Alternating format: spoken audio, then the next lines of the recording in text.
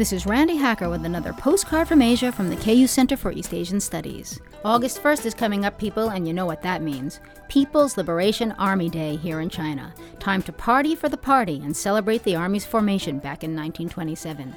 This year, however, the celebration may be a little less fun. Why? Because the government has just issued a decree banning virtual romances for soldiers for fear of security breaches. This ban includes online dating, blogging, friending, and even job hunting. So commanding officers are working on alternate ways to help their troops, especially men, find love among the barracks. They are seeking help from the Communist Party's Women's Federation and throwing parties so that single servicemen can stand in line to meet women without going online. From the Center for East Asian Studies, this is Randi Hacker. Wish you were here.